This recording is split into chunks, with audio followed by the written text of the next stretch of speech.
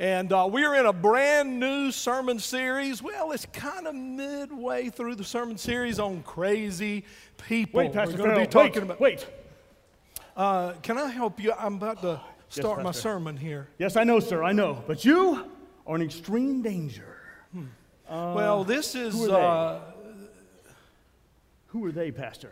These people? Yes, these people right here. That's our church family, and a few of our guests are with us today. Well, Pastor, let me let you know that I, Captain Crazy, have the gift of sensing when crazy people are near.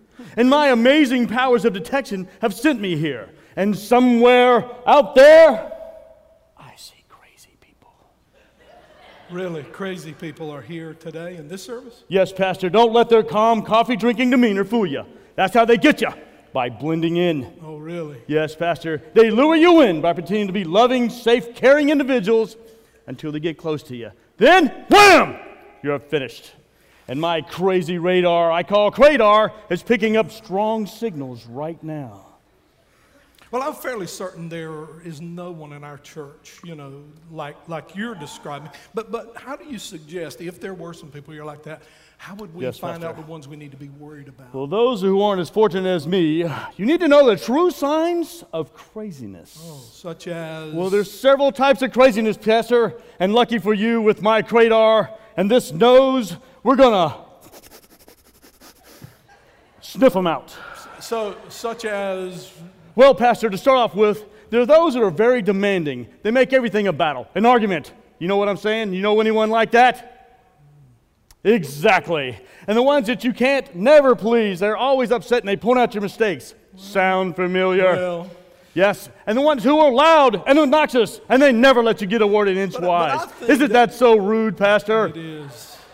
I think we get the idea. Yes. And also, Pastor, the ones who are so sensitive that they whine and complain about everything. And their lives are so miserable. And the ones who always tear you down and make smart aleck comments all the time, you have to watch out for them. But I'm sure, Pastor, that there's no one in this church like that.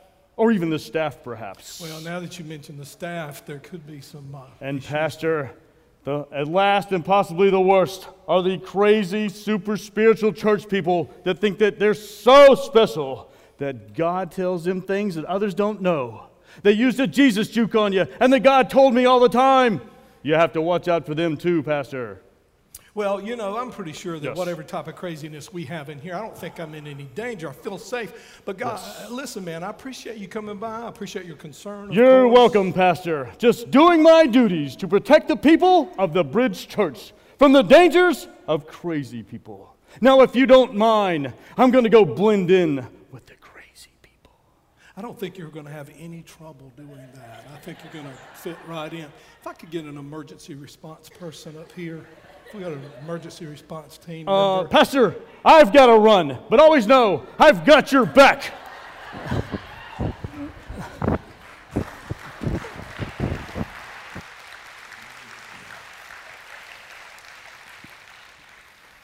Somehow I don't feel safer. You've got your sermon notes right there close to you, maybe in the chair beside you, in the chair in front of you, the chair behind you. If you don't have any around you, just reach over and get your neighbor's notes. They probably take better notes than you do anyway. So everybody, let's say it together. Sometimes the crazy person is me. Today we're going to look at two more kinds of crazy people and how we should react to them, what the Bible says about how we should react to them. Let's go back and look at the ones we've already talked about. By the way, did Pastor Andrew do a good job for you last Sunday? And didn't he do a great job? This is what I heard, that he wore out 2 microphones. That's incredible. That's incredible. He's a gifted young man. Now, before we talk about the ones we've already mentioned, you got to remember that these people, these crazy people that we're talking about in this sermon series, you work with some of them. And I know you're thinking right now, tell me about it.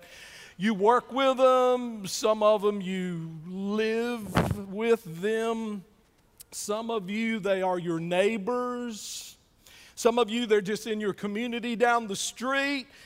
I hate to tell you this, but you attend church with a few of them, because everybody say it with me, sometimes The crazy person is me. So they're everywhere. In the last message, we talked about this crazy person, the my way or no way person. And we won't get into that today. You can go back and listen to that message online for free. Also, the nitpickers. We talked about the nitpickers, the people you can't please. And then we talked about a couple of ways to deal with crazy people in general, not necessarily those particular ones, but just in general, how do we deal with the crazy people in our life? We said you've got to refuse to be offended. You've got to refuse to be offended. Everybody say, choose to refuse. And so the second thing you got to do is you got to forgive them without an apology. Don't wait for an apology, because sometimes crazy people don't even know they did anything. So if you're waiting for an apology, only you are going to be miserable. So you got to forgive them before they apologize. So we're going to talk about a couple more kinds of crazy people today. And this is your first little blank on your notes. Megaphone people. Megaphone people. These people are not listeners. They don't listen. When you're talking, they want you to shut up because they are thinking about what they're going to say as soon as you stop talking. And they are loud. They like to do most of the talking, and they like to do it at 120 decibels. They love the sound of their own voice. If you get a megaphone person on the telephone, you're not going to get off for a long time because they're just going to keep on talking. How many of you are thankful for texting? Glory to God. Amen. Amen. Matter of fact, megaphone people will talk to you till you wave a white flag of surrender and just give up and go, whatever you want, you can have it. Just stop talking. They love to argue. They love to win the argument. These are the megaphone people. Number two, volcano people. Volcano people. These are people who have uncontrolled anger. We've all had the volcanoes in our lives, and the people said, you never knew when they were going to go off, when they were going to erupt, but when they erupt, you know it. Everybody knows it. They got a temper like Mount St. Helens. And when they explode, when they go off, they leave scorching hot lava burning down every path. If you have a volcano in your life or in your family, you tend to walk on eggshells around them most of the time. The family who has a volcano person in their family, they live in fear of when the next blow up is going to be. And they have a lot of tension in their home and a lot of tension in their life, and the burn casualties are quite high. Now let's look at two ways, because we're not going to focus primarily on the kinds of crazy people. We're going to mention them. I'm going to give you three more kinds of crazy people next week, but we're not going to spend our time talking about the kinds of crazy people. We're just going to mention them. What we want to focus on is the most important part. How are we going to respond as Christians? How are we going to respond to them as believers? So let's look at a couple ways to respond. The third thing, we've already talked about two. Number three, you got to refuse to gossip. Everybody say, Jesus, help me, because this is going to be hard. Because I'm telling you, when crazy people do stuff to me, I can't wait to get on the phone and tell somebody. I can't wait to pull off the side of the road, yeah, like I really do. I can't wait to pull off the side of the road. I know there are law enforcement officers here. I understand that. I did not admit anything right there. I want to just say that. But when people are crazy toward you, you want to gossip about it. You want to gossip about them. It's very, very tough. You have to admit, you know, that when that crazy person goes off on you or does something crazy, I mean, you want to text it, don't you? You want to call somebody and go, hey, you ain't going to believe this. I know we both knew they were crazy, but they took it to a H&L. What does that mean? Whole nother level, I got to tell you. Now, what that is gossip. And so when it comes to crazy people, we just want to tell somebody else. And the reason we want to tell somebody else, listen to this, because I'm about to bust on us now. The reason we won't tell somebody else is because we want affirmation from other people about our opinion about the crazy person. We want them to say, yes, they are crazy and you are not. That's what we want them to say when we gossip. It is a very difficult thing for us to just let it go without getting affirmation from somebody about it. I got to tell y'all something. I need to confess. I need to confess right here before God and everybody right here at church on Sunday morning. Gossiping about crazy people feels good. It feels good. I'd love to tell you it don't feel good, but I've done it many times. I have done it many. Y'all just catch that? I've done it many, and it feels so good. And it might feel good, but you know what? It's not the loving thing to do. It's not loving them the way Jesus loved us. You say, but they're crazy. You think Jesus ever looked down and said, Farrell Hardison's crazy? Of course he has. But he loved me anyway, didn't gossip about me, loved me anyway. Look at Proverbs 17:9. Proverbs 17:9. Whoever conceals an offense promotes, everybody say it, love. But whoever gossips about it does what? Wow, wow. You know, there's a verse did you know there's a passage in the Bible that lists 7 things God hates? Did you know that's in the Bible? 7 things God hates. One of them is those who sow discord. I mean, it says God hates that. And when you gossip about a crazy person, you're sowing discord. Look what it says. When you gossip, it does what? It separates. It doesn't bring together. It doesn't unite. It separates. Let me give you a definition of gossip. Now, there are a lot of definitions of gossip, but let me just give you one. When you share information with somebody who is not a part of the solution or a part of the problem. When you share information with somebody who's not a part of the solution or a part of the problem, when we gossip, it's an effort to feel better. We want to feel better. We want to feel better about ourselves. We want affirmation from other people. Gossip, when you boil it down, listen to this, very important, is a form of retaliation. When you gossip, when I gossip, let me put myself in there because I've done it many times. When you gossip, you are getting back at somebody without actually dealing with them directly. It's a sense of retaliation, a sense that you're getting some revenge. Gossip is incredibly destructive to churches. Y'all know that's true? How many of y'all been in church very long? You know, buddy, if gossip gets going in a church, it'll rip it apart. But not just churches, families. Families and businesses and relationships to your own and your own life, your own personal life. When you gossip, it doesn't hurt them only, it hurts you too. It'll bring destruction to your life. Gossip rips people apart. It separates the closest of friends. Let me tell you a couple things about gossipers. Gossipers love to talk about the sins of others while ignoring or refusing to admit that gossip is as big a sin as the thing they're gossiping that somebody else did. Did y'all just get that? Because it was brilliant. And I don't know if I can say it again.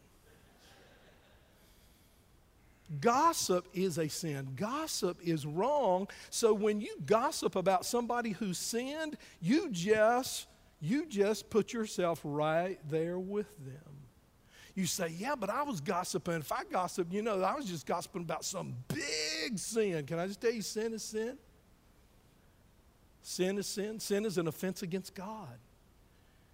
And gossipers love to talk about other people's sins and pretend they don't have any when they know they do. They want someone, gossipers want someone to confront others about their sin, or they want to confront other people about their sin, but if you were to confront them about gossip, the ones I've run into explode in anger and defensiveness.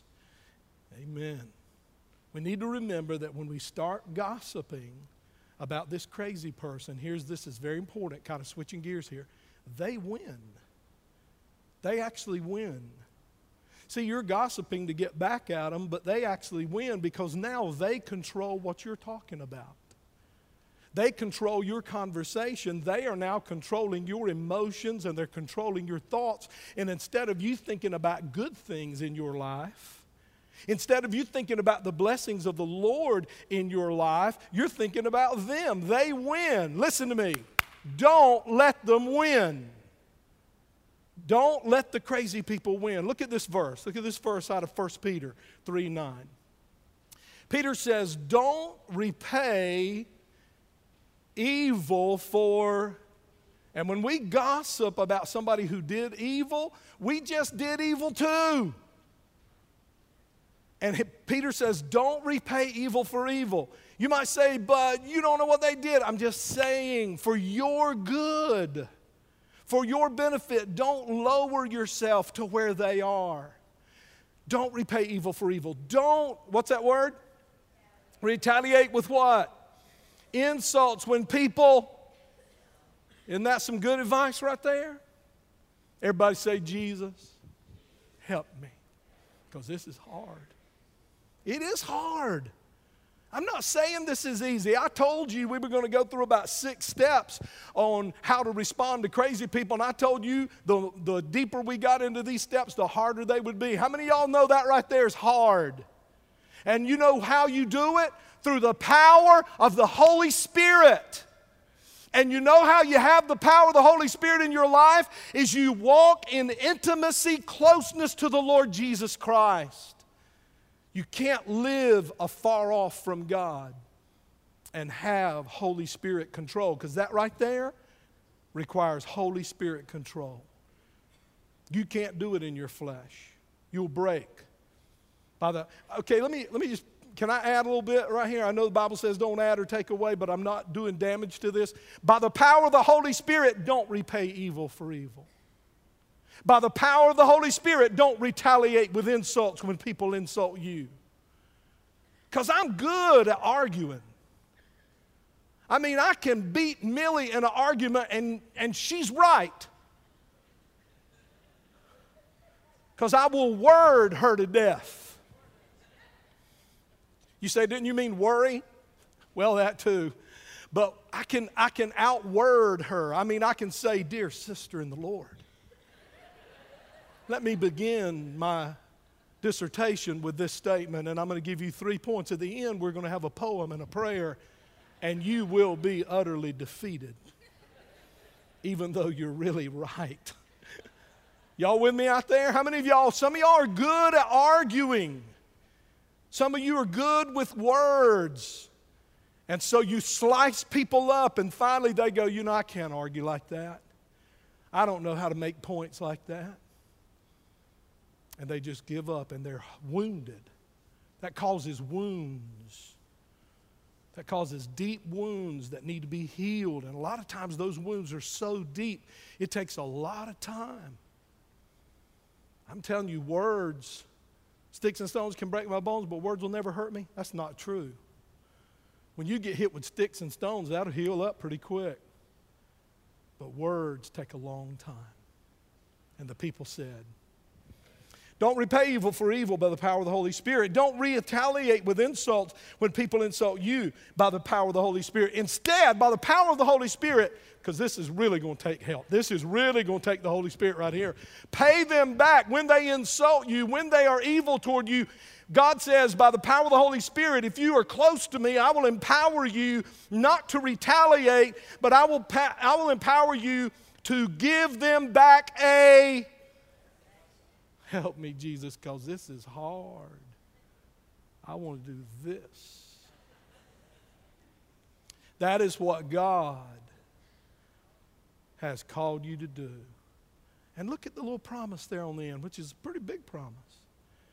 If you will do that right there, He will bless you for it. I don't know about y'all, but I was kind of counting on the blessings of God in my life. I was counting on eating every day. Y'all counting on that? I got ribs. I got baby back ribs I cooked last night. No, you're not getting none. Don't even think about it. I've learned how to cook baby back ribs. We got some master grillers in our church, and they've taught me. Low and slow, baby. Amen. Low and slow. And they're in the refrigerator at home with a note on it that says, "These belong to Daddy." Amen. I'm counting on them ribs, and when I eat them, I go, if there's ever been a blessing from God, that's a blessing from God right there, some baby back ribs. Amen. I know some of y'all all into health. I'm praying for you. Listen, you're going to die of something. You might as well die with some barbecue sauce on your mouth. Amen. Come on. I know I got some supporters out there. Drink a Diet Pepsi with formaldehyde and eat some of that pork fat. All right, now listen. Let's get back on the topic. I'm counting on God's blessings, aren't you? But I'm not going to get His blessings if I don't do this part. But He says, Pharaoh, if you'll let me control your life, so you won't repay evil for evil, and so you won't insult people when they insult you, and so you'll bless people instead of retaliate and repay with evil, then Pharaoh, hey, guess what, dude? I am going to bless you for doing that. I'm telling you, I believe I can give up this part up here if I can get me some of that right there. Amen? Peter says that by gossiping, you're going to miss out on God's blessing in your life. By choosing not to gossip, not only is your conversation now going to be pure and holy and right, but you're going to get blessed. I mean, you can't beat that. So number one, choose not to be offended. Number two, choose to forgive even before they apologize. Number three, refuse to gossip. Number four, we're coming in for a landing. You wish. Number four, refuse to what? Participate. Everybody say, choose to refuse. Refuse to play their game. They're going to play games with you. Crazy people play mind games.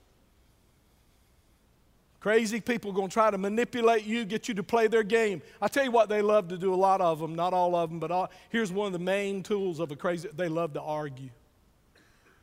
They'll debate. We already kind of touched on that a little bit. They love to frustrate you in order to get your attention. Now that's big right there. Because if you can get in your mind when somebody's going off on you with crazy, that the only thing they're trying to do is get my attention. So if I respond to this craziness in a big way, they're going to get exactly what they want. They're trying to get your attention. See, here's the trap. And I fall into this trap, and you guys fall into this trap, because here's what we think in our mind. Here's what we think about crazy people. Listen to this. We think, if I could just sit down with them. You know, if I could just clearly and logically and with reason explain to them what they're doing. Then if I could do that, then the light would come on in their mind, and they would realize how destructive and self-destructive and how inappropriate their behavior is, and how inappropriate their attitude is, and how inappropriate their words are. I mean, if I could just sit down, if they would just sit down with me and let me reason with them, they will say, yes, yes, thank you for helping me see that. But they're crazy. They're not going to do it. Crazy people don't come to their position, the position that crazy people take, the perspective they have. They did not come to that position. They did not come to that perspective through reason or logic or biblical wisdom. They came to their position through emotion, through a feeling. Crazy people don't come to their position through reason or logic, so you can't use reason or logic to get them to see reality. I want you to get this, because if you get this, it'll help you in dealing with crazy people. the perspective they have, the behavior they display is because of emotion, a feeling, not logic. So you can't talk them out of it.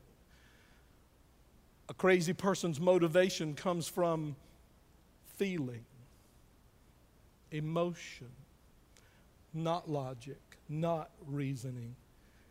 When you try to reason with a crazy person, when you try to use logic with a crazy person, showing them how they're wrong, all they do is get mad.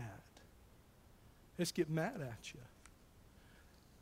When you show crazy people the facts, it confuses them. When you show crazy people the facts, no matter how clear those facts are, here's what that crazy person will say to you. You got your facts wrong. You got your facts wrong. Why do they say that? Again, get this. I know I'm repeating myself.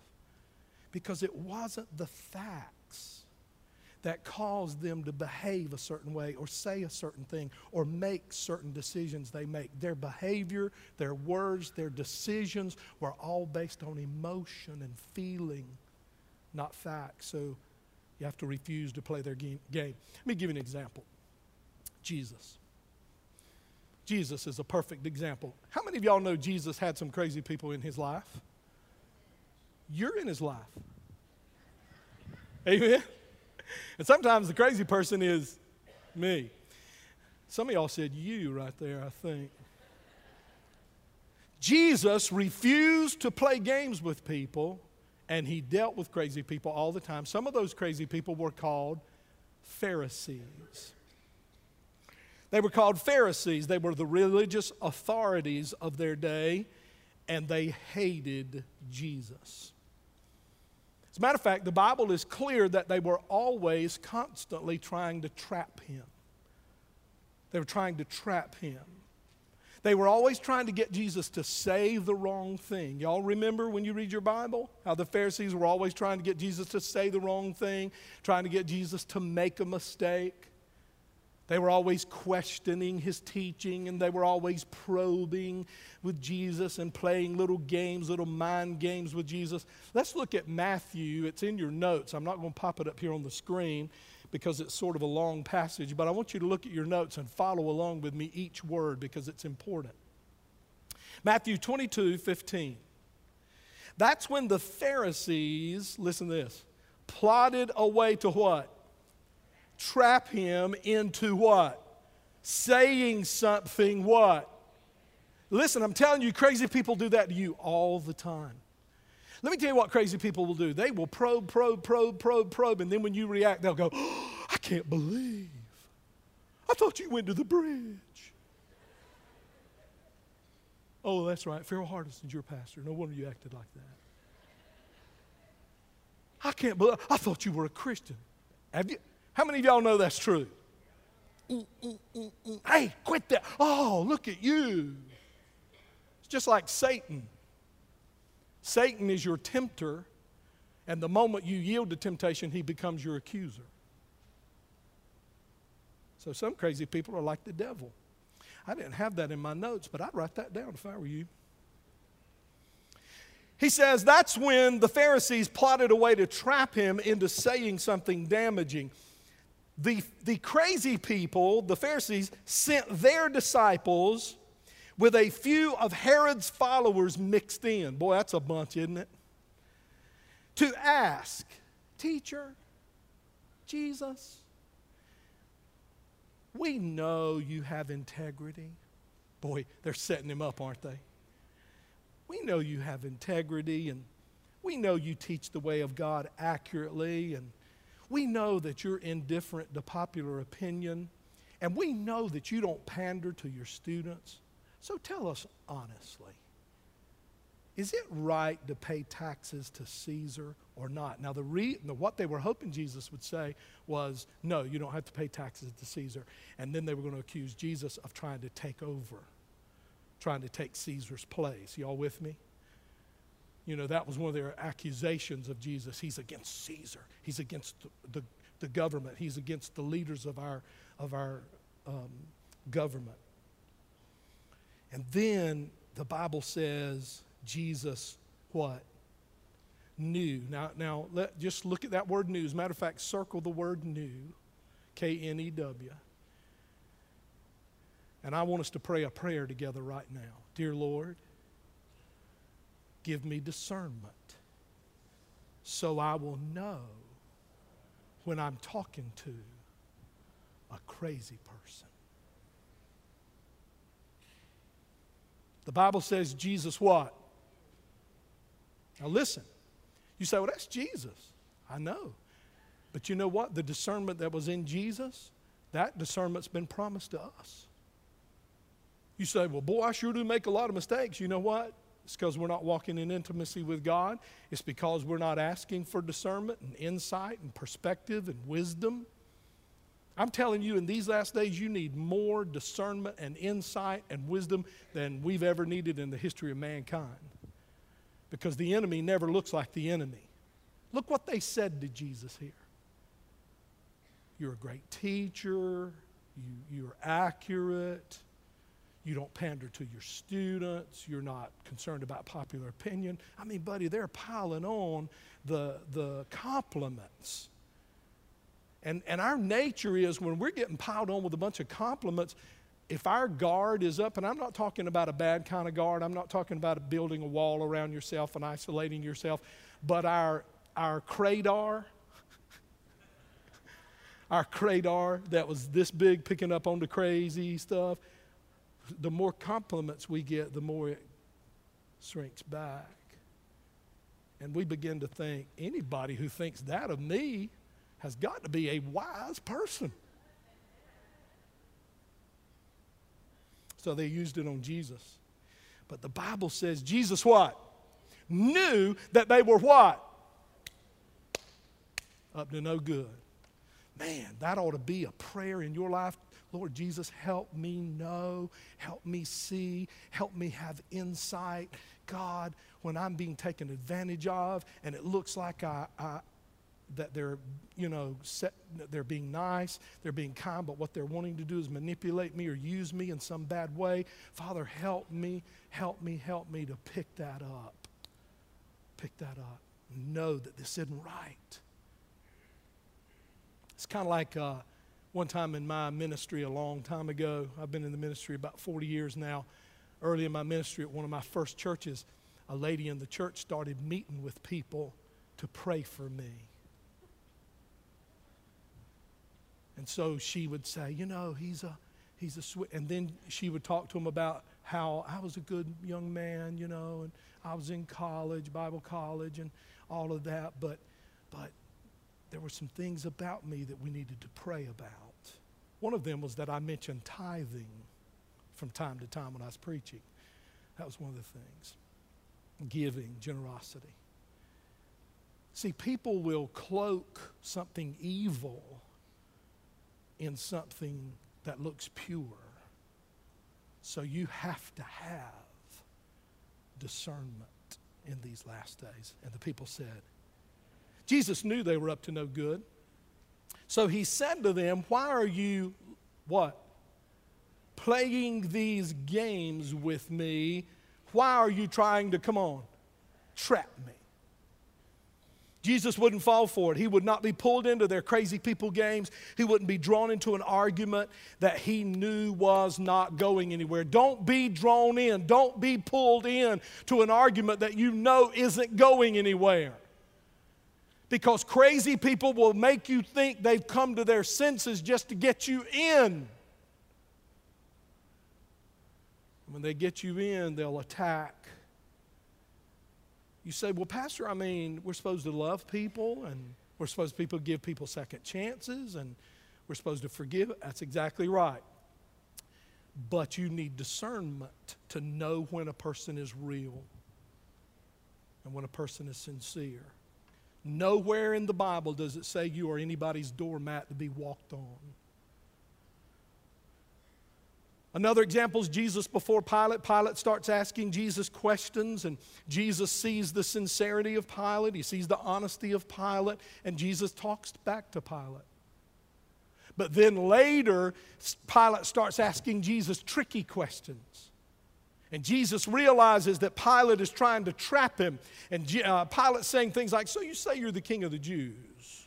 What is truth? Who are you really? You know what the Bible says then? The Bible says Jesus didn't open his mouth because Jesus knew that Pilate's attitude was not like it had been, and that Pilate was trying to pull him in to an argument that was going nowhere because Pilate had already decided what he believed about Jesus. As a matter of fact, Pilate had already decided what he was going to do with Jesus because he was a coward. Now, I'm going to give you a deep thought right here, and you need to write it down. I should have put it in the notes. This is deep, and I'll say it over and over again to make sure you get it. Haters gonna hate.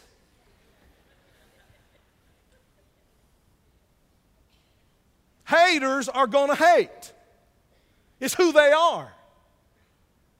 People are going to think and believe about you what they want to think and believe about you. And I want to tell you something. There's much you can do about it except be godly. If they want to believe bad things about you, then they're going to look for bad things about you. They're going to misinterpret what you say and what you do. And they're going to say, this is who you are and this is how you meant what you said. If they want to believe good things about you, then they're going to look for good things about you and say good things about you. I want you to notice a word, prejudice. But when we think about prejudice, we think about racism, and certainly there is prejudice in the area of racism, but you can have people, crazy people that are in your sphere of peers who have decided they are prejudiced against you. And when they are prejudiced against you, it causes, listen, it twists reasoning, it twists logic, and you can't reason with a person who is prejudiced.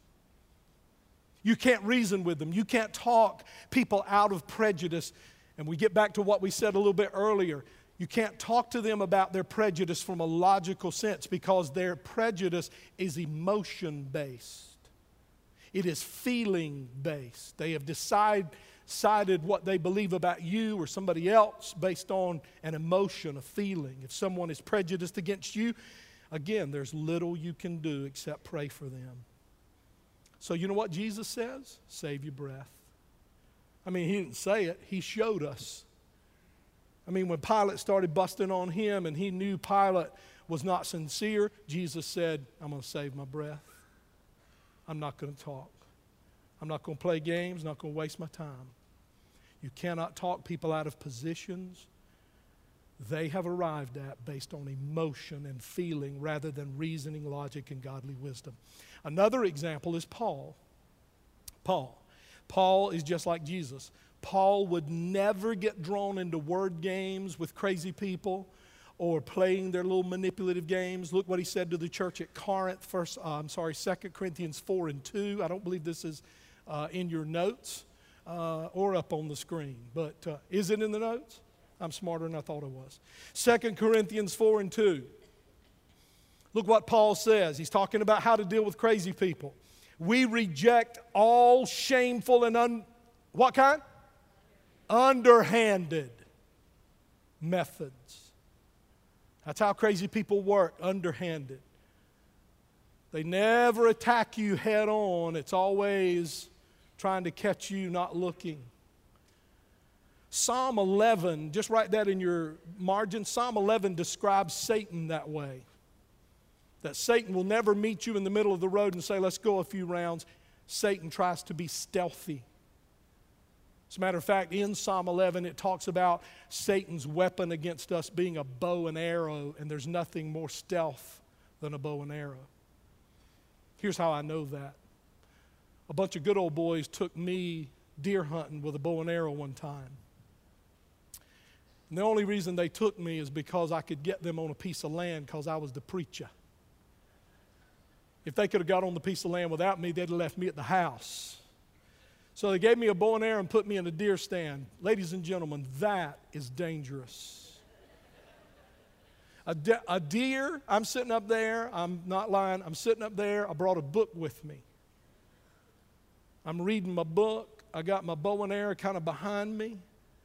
I mean, I could shoot a watermelon at 10 paces. I had gotten that good.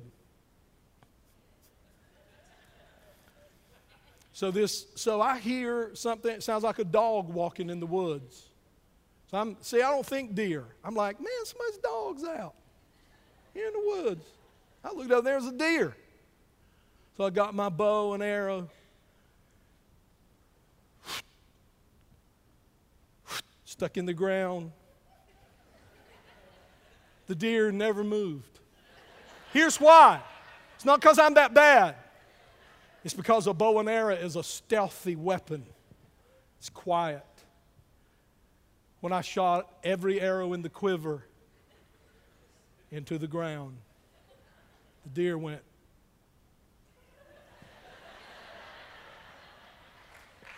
And then the deer thought to himself, I believe in my heart, must be a preacher. That's a funny little story, but listen, don't miss the point. The enemy always comes stealthy. He never, never, never fights you head on. Neither does a crazy person. A crazy person wants to come behind you, come from the side, come from a way you're not looking. He wants to trap you, play games, play mind games. He wants to bring you into his cray-cray world. Jesus said it like this in Matthew 5:37, let your yes be yes and your no be no. The reason this is important is because crazy people use conflict to get you to pay attention to them. Everybody has a deep need to be needed, isn't that true? Sometimes if people cannot get approval by doing good things, then they'll get any kind of approval they can, or any kind of attention they can, whether it's good or bad.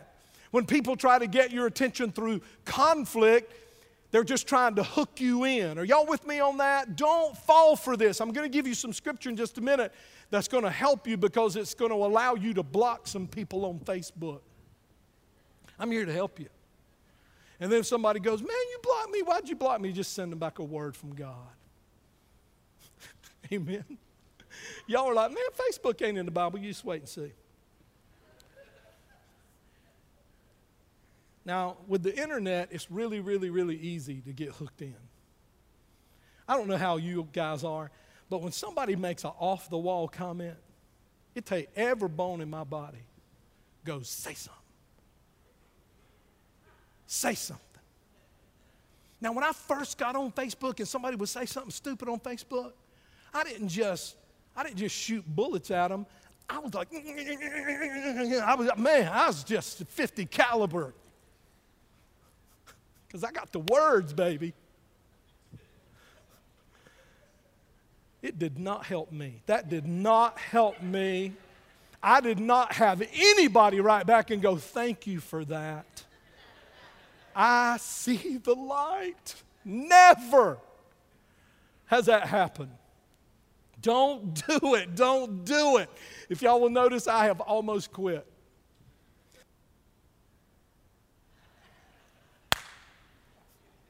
I ain't going to lie to you. But don't do it. Don't play their game. You too, Farrell. Amen. I hear you, bro.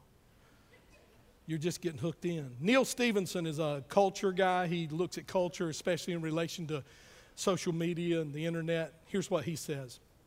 Arguing with anonymous strangers on the internet is a sucker's game because they almost always turn out to be self-righteous 16-year-olds possessing infinite amounts of free time. And they have a whole lot more free time than you do, and they'd be happy to go on and on and on and on in this argument as long as you want them to.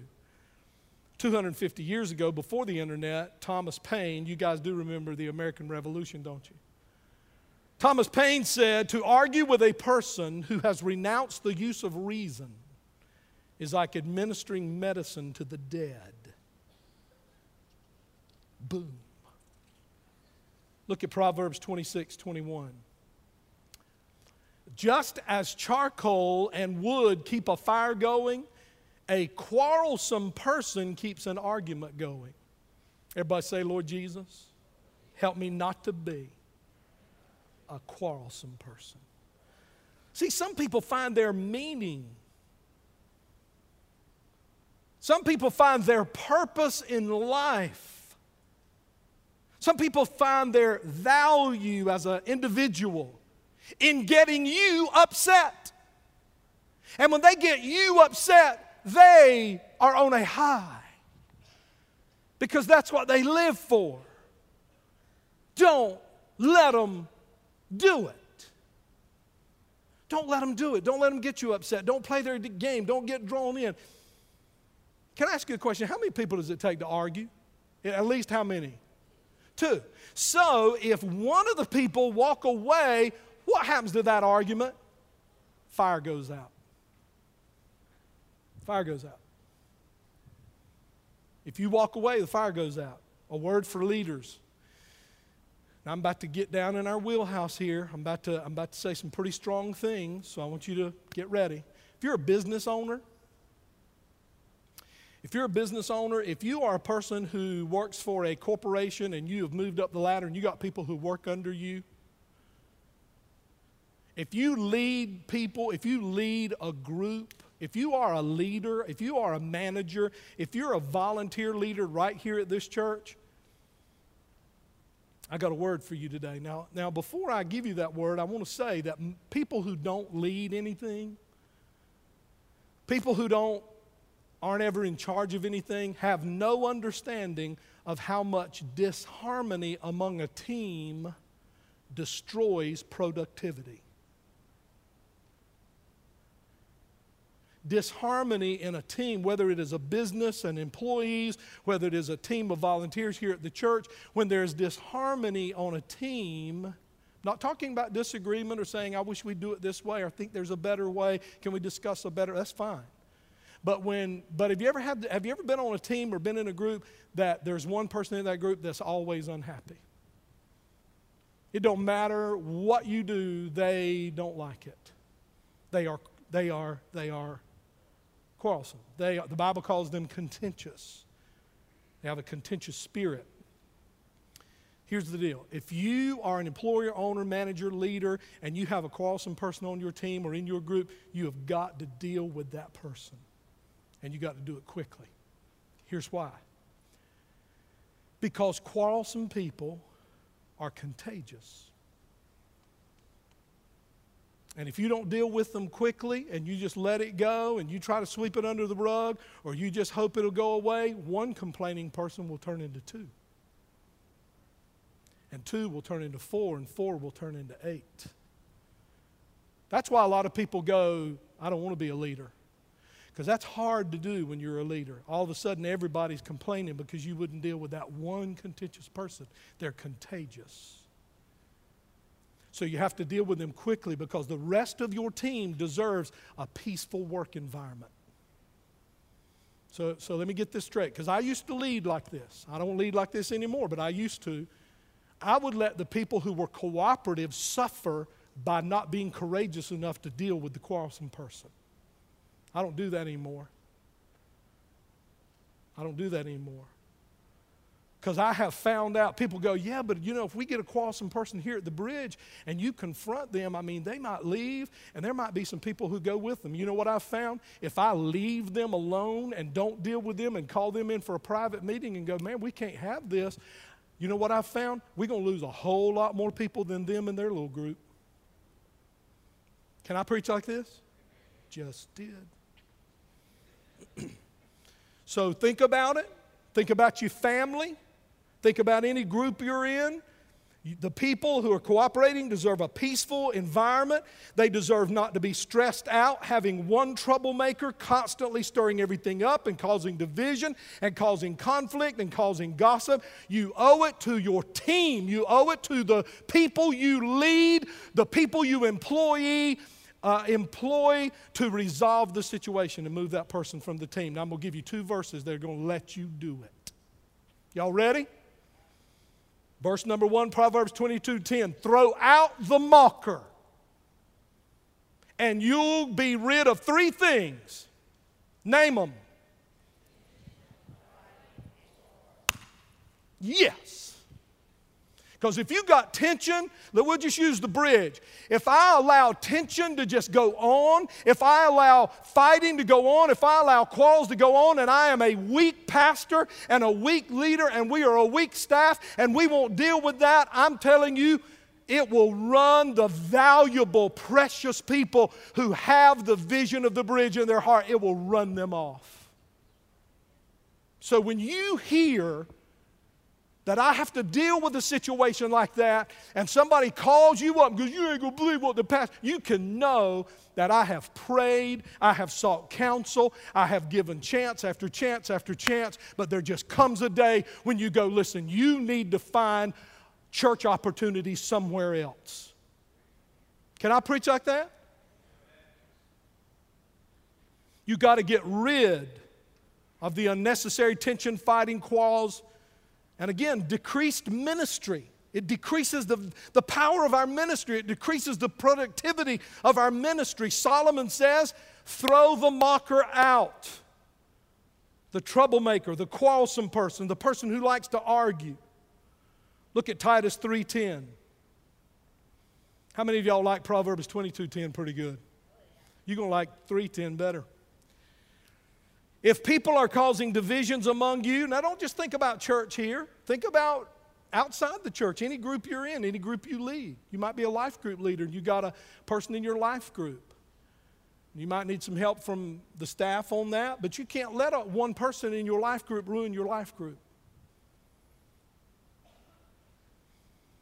If people are causing divisions among you, give him a first and a second warning. After that,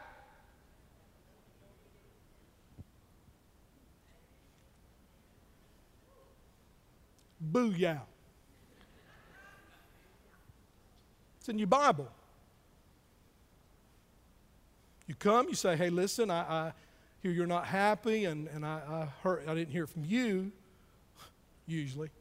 Heard it from somebody else. I'm calling you, asking you, is that true? Is that how you feel? Yeah, okay, well, let's work that out. Let's work that out. And then you feel like you've got it worked out, and then about a month or two down, you hear something else. So you call me and go, hey, I heard again that you don't like a lot of things, and you're against how, and you don't like the vision, you don't like where we're going, you don't like what. So can we get that worked out? And they go, yeah. And so you leave that meeting, you think you got it all worked out. In a couple of months, here you hear it again. That's when you go to them and you say, hey, listen, we talked about it. I thought we could work this out. You're going to need to find opportunities somewhere else.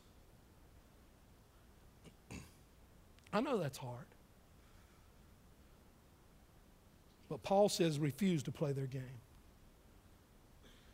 Jesus said there's a time to talk to people when they're real and want to change and want to be sincere, but when they get crazy, Jesus said, I'm not talking anymore. Paul said, I'm not talking anymore. I'm done with the underhanded stuff. I'm done with it. That's pretty strong, isn't it? So some of y'all who've been tolerating things that God never intended for you to tolerate, you need to pray, fast and pray, get God's wisdom on it.